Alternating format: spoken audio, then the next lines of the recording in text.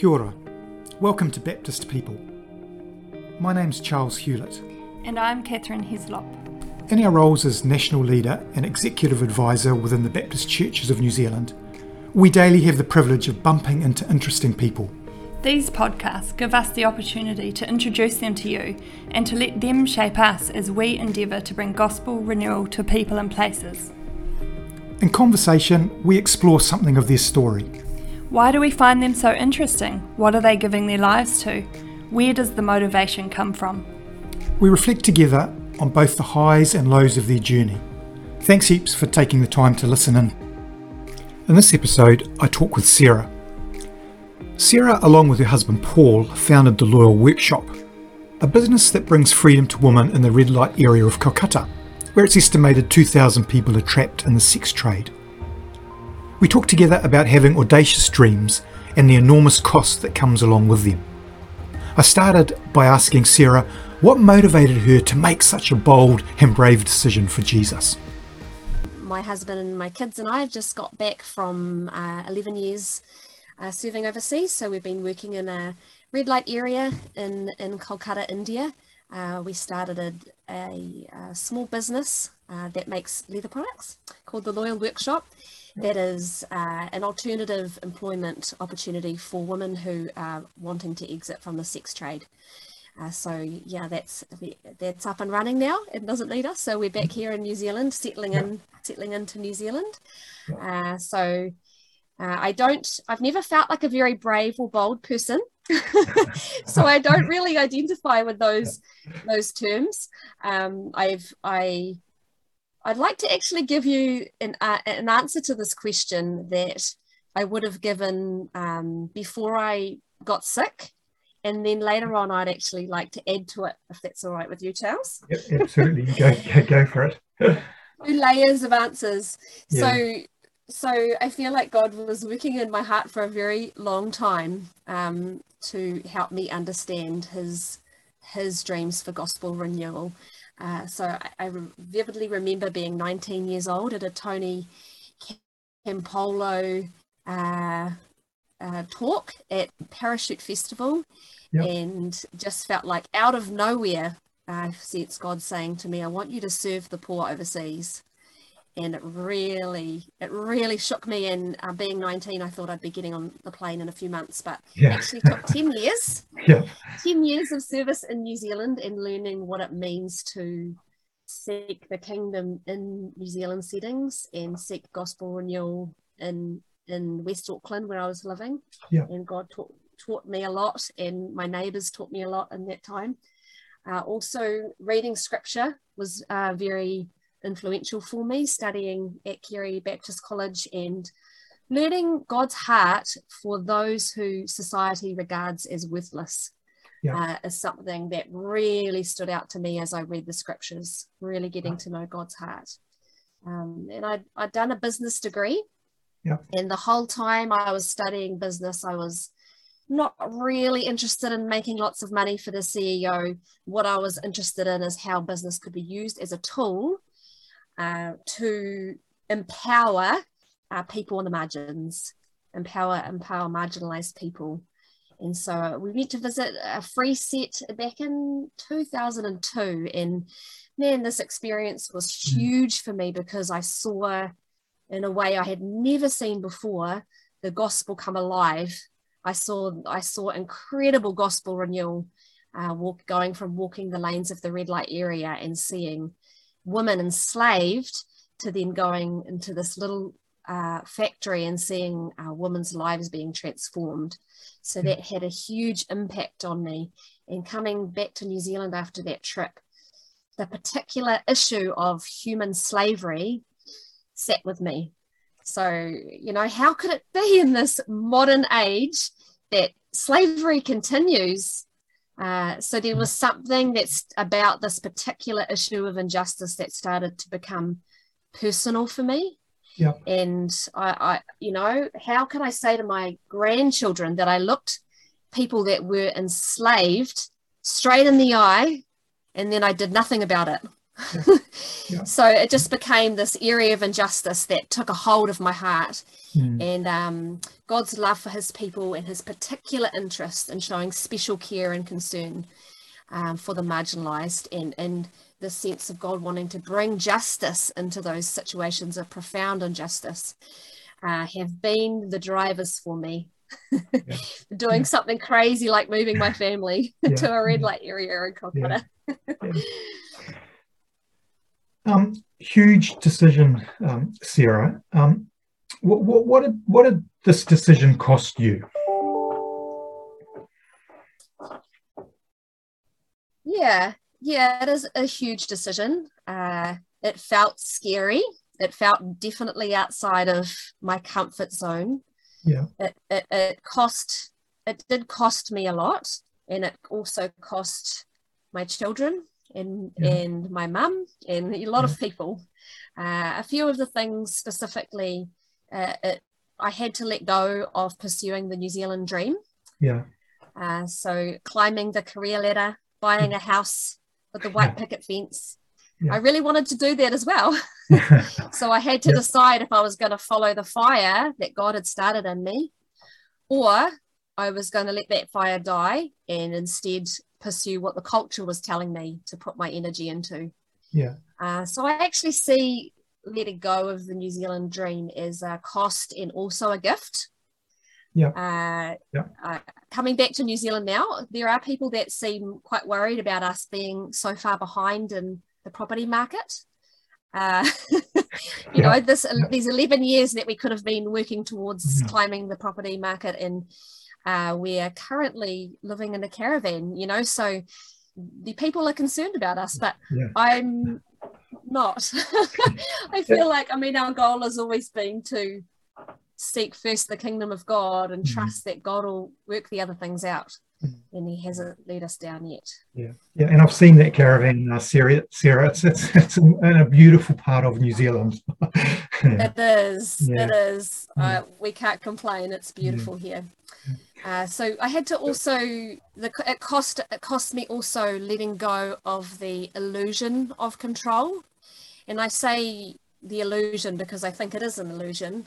In New Zealand, it's easier to pretend or believe that we have things under control, and it's just not possible to live under that illusion in India. Life is too chaotic, there's too much suffering, and the illusion of control is shattered on a daily basis. But actually I found that to be also a gift too. While it's very scary at times to be profoundly aware of my lack of control, it also gave me a daily opportunity to keep trusting God. Also comfort is another thing we had to give up. Living in heat and dirt and noise and suffering is deeply uncomfortable, and I never got used to it. And coming from a culture that values comfort very highly, it was very uncomfortable for us.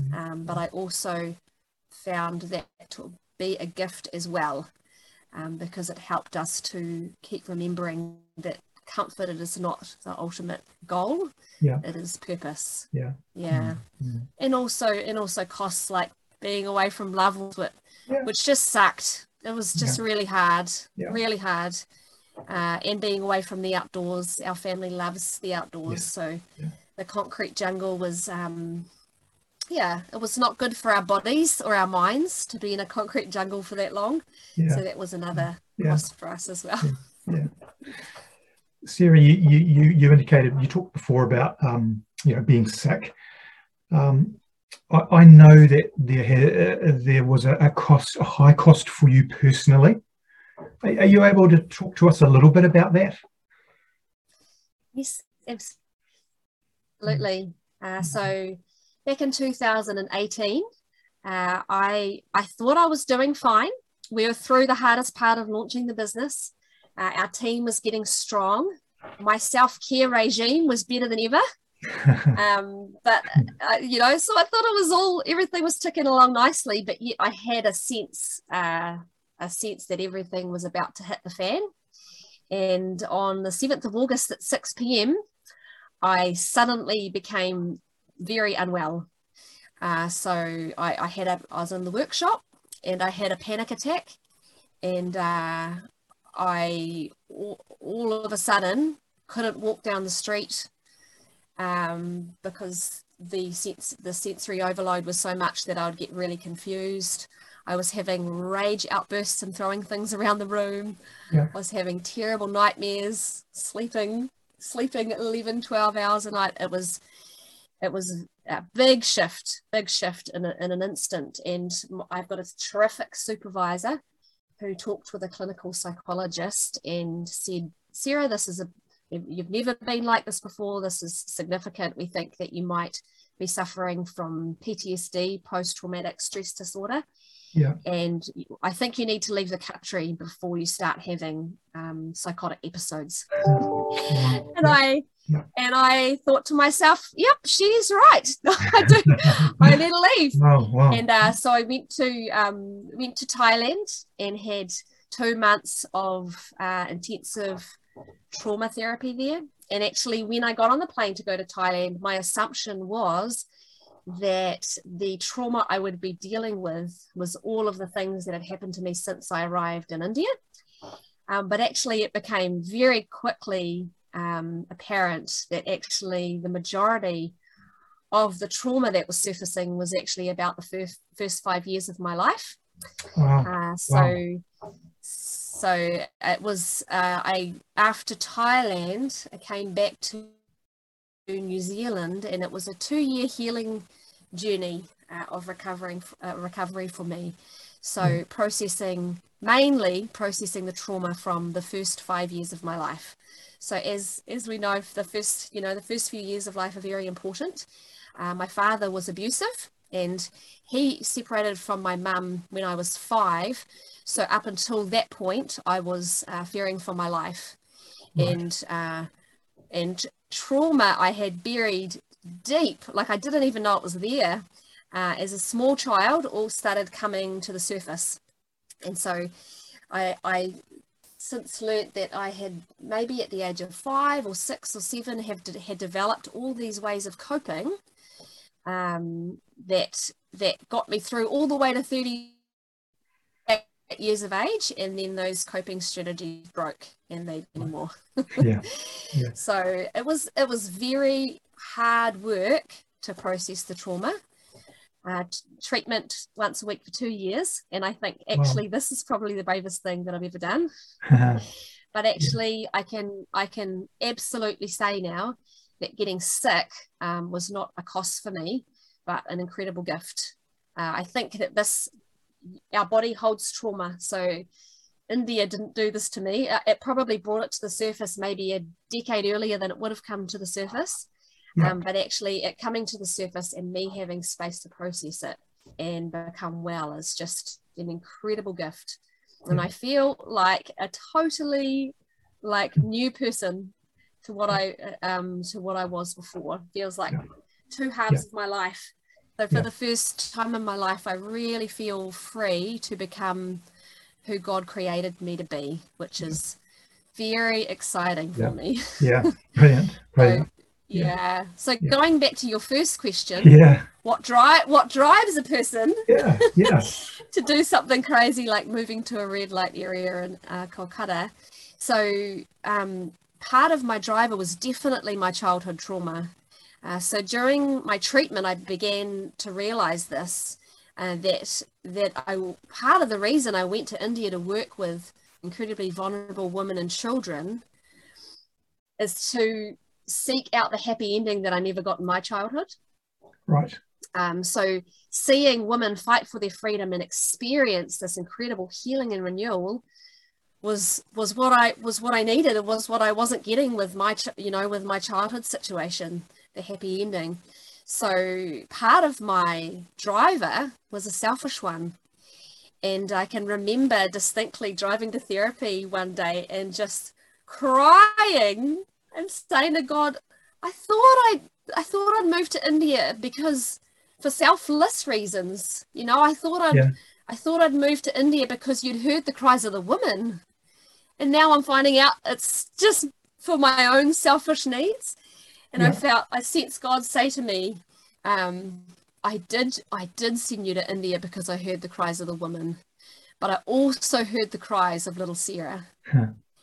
And that was incredibly precious to me to hear that from God, that he's able to do his gospel renewal thing in such a way that he was generously able to include my renewal in the renewal of the ladies. And you know, he's big enough, and he did that.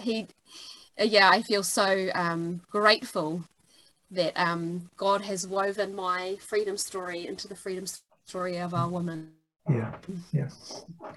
Thanks, Sarah, for sharing that. Because I remember a barbecue. Excuse me. You know, one night at our place where you were chatting with us about the expectation that this would be a lifetime decision, moving out there. And so I guess my next question on the page was going to be, you know, are there lost dreams that you're having to process? But I guess you've answered that question for me. Yeah, I mean, it is hard. I really miss the team, and I really miss the way that the gospel comes alive on the streets and bursts out from the pages of scripture, you know. And I miss the artisan, witnessing the artisan's faith and the way that it encourages my faith. But it's not nearly as hard as I thought it was going to be. Not nearly as hard, and I think it's because my definition of success has changed. So I used to believe that success looked like pulling out a Mother Teresa, you know, and retiring and spending my whole life serving. And anything less than that was going to be a failure, or it was going to show that I was weak, or the worst thing, it was going to show that I was letting Jesus down. But I think that my old definition of success was informed by my ego. Because wouldn't it be amazing if I could pull a Mother Teresa? And I also think that it was informed by some unhealthy models of service, that if you're not suffering all the time, then you're not serving Jesus. Working in the red light area in Kolkata is, as you can imagine, extremely difficult and taxing on health and relationships. And I began to notice patterns in the wide network of people we knew doing similar work, and we were able to see very few examples of people that were doing this service in a healthy way for more than 10 years. So I began to question, maybe this lifetime sign up that we'd adopted was actually setting ourselves up for failure. If there's a natural, you know, generally speaking, if there's this natural limitation that Kiwis start to become unwell after a maximum of 10 years, then maybe 10 years should be a maximum. Surely the goal ought to be to leave well, not an absolute wreck. And I think that God is very aware of our human limitations, because he created us with those human limitations. It's more me that struggles with accepting those limitations, you know. And if we talk about loyal being a freedom business, if we're authentically practicing freedom business, then everybody's freedom ought to be growing, including the volunteer foreigners who are serving with the artisans. So now I don't see coming home as a failure. I actually see it as a roaring success. We managed to hand over this precious baby of ours into the capable hands of our local team, and we left while they still miss us. They weren't praying for the day that we'd leave. And COVID actually created this really unique situation that they had been forced to figure out how to run the business without foreigners. So it created this really unique opportunity for us to step back and allow the others to keep being empowered up into leadership and ownership of the business. So I truly believe that leaving was the healthiest option for myself and my family and the team. Yeah, because you did create something quite beautiful, Sarah. Yeah, what brings you the most joy when you think about Loyal? Oh man, absolutely, and it's witnessing gospel renewal among our staff. It brings me so much joy that my heart nearly explodes sometimes.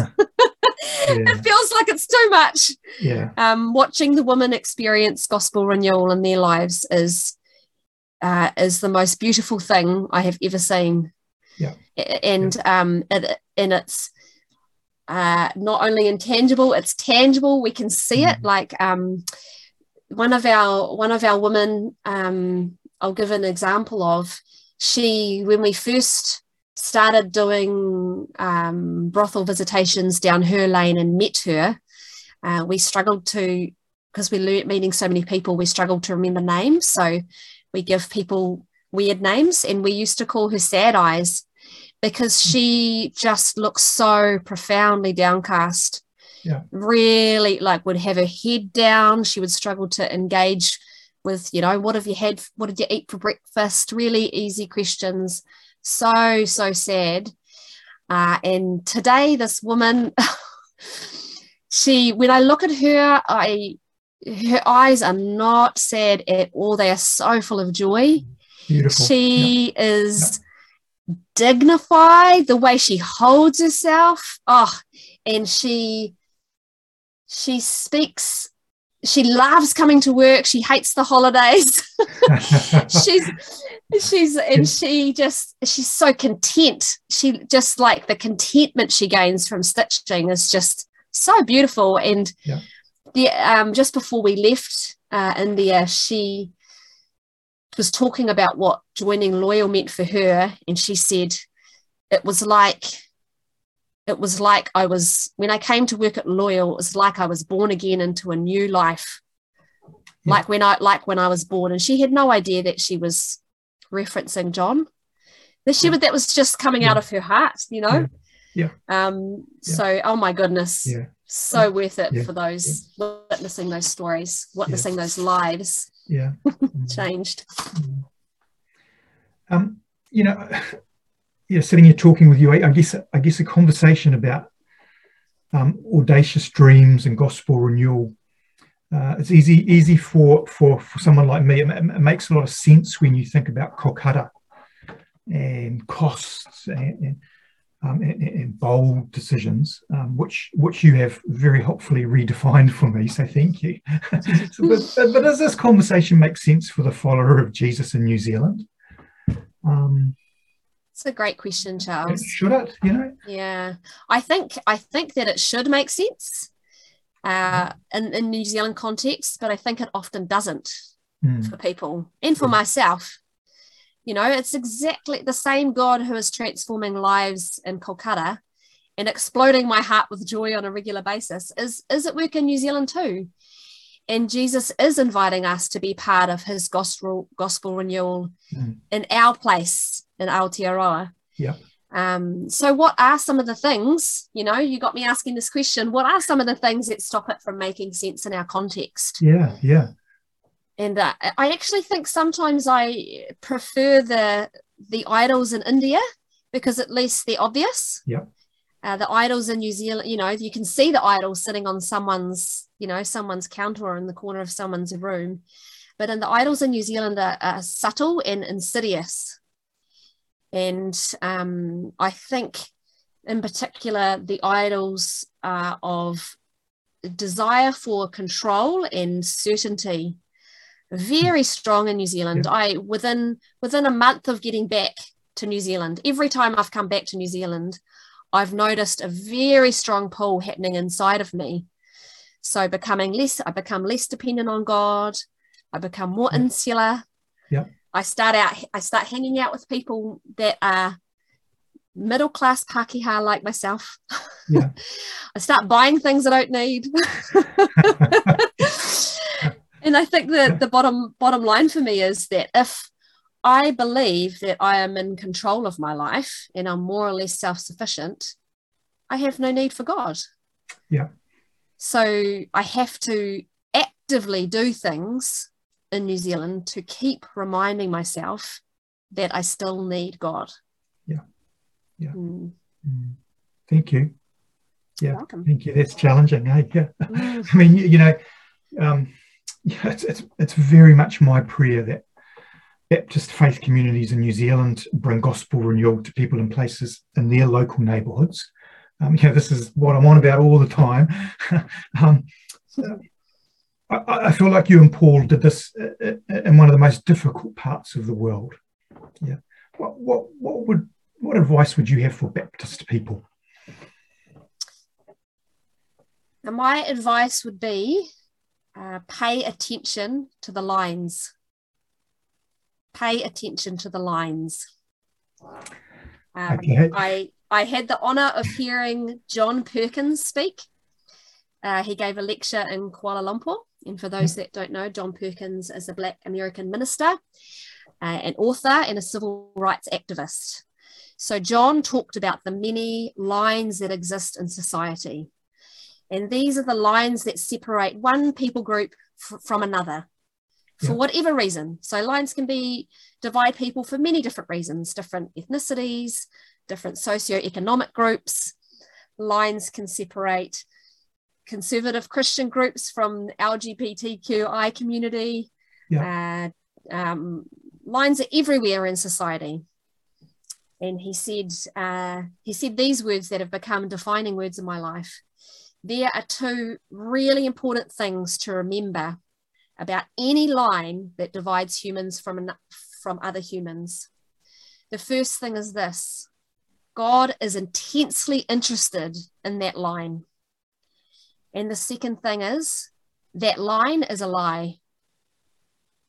So those two things, God is intensely interested in that line, and that line is a lie. Yeah. And I've found that to be incredibly challenging in my own life. I've been working on my own many biases and the lines that I start drawing in my mind that other people, that make people other than me. Yeah. So the other day I caught myself speaking about the Wellington protesters in a way that others them, makes them other to me. And I think anger or fear or misunderstanding can cause us to other people. But when we do that, we miss out on the richness of shared humanity. So the women at Loyal have taught me that we are far more the same than we are different. Yeah. I am just the beggar who is telling other beggars where to find bread. I am not the one with the answers. But I will keep choosing to be vulnerable, to spend time with people who are different to me, to look them in the eye and find our shared humanity. There have been loads of Kiwis that have come on Loyal workshop tours over the years, come over to Kolkata and gone on a little tour of our workshop. There are those that do a proper tour as tourists and other the women by the way that they interact with them. And there are others that when they walk around the workshop and meet the women, they see their shared humanity with the women and they make themselves vulnerable, and they might attempt a few words at Bangla and make a mistake, and but the ladies have an incredible BS radar. They can tell the difference. They can tell the difference. And I think it's the same here in New Zealand. If we other people that we are serving, they will feel it and they will not be able to receive our service as love. So to love people in our place, we need to be prepared to see ourselves in them and to learn from them and to be vulnerable with them. So that would be my advice. Pay attention to the lines. Yeah. Sarah, for many years now, your kind heart and your prophetic words have made me a better person, and you have just done that again right now. so thank you for sharing so openly and honestly with us. And man, there's some challenging things that I need to go away and think about. So thank you for your time today. Hey, thank you for listening, Charles. It's been a good opportunity for me to reflect on the awesome questions that you gave me. It's good. It's good for me, and a good challenge for me as well. Yeah. Oh, Yeah. God bless you heaps. Yeah. You too, Charles. See Take you, care. Sarah. See you later.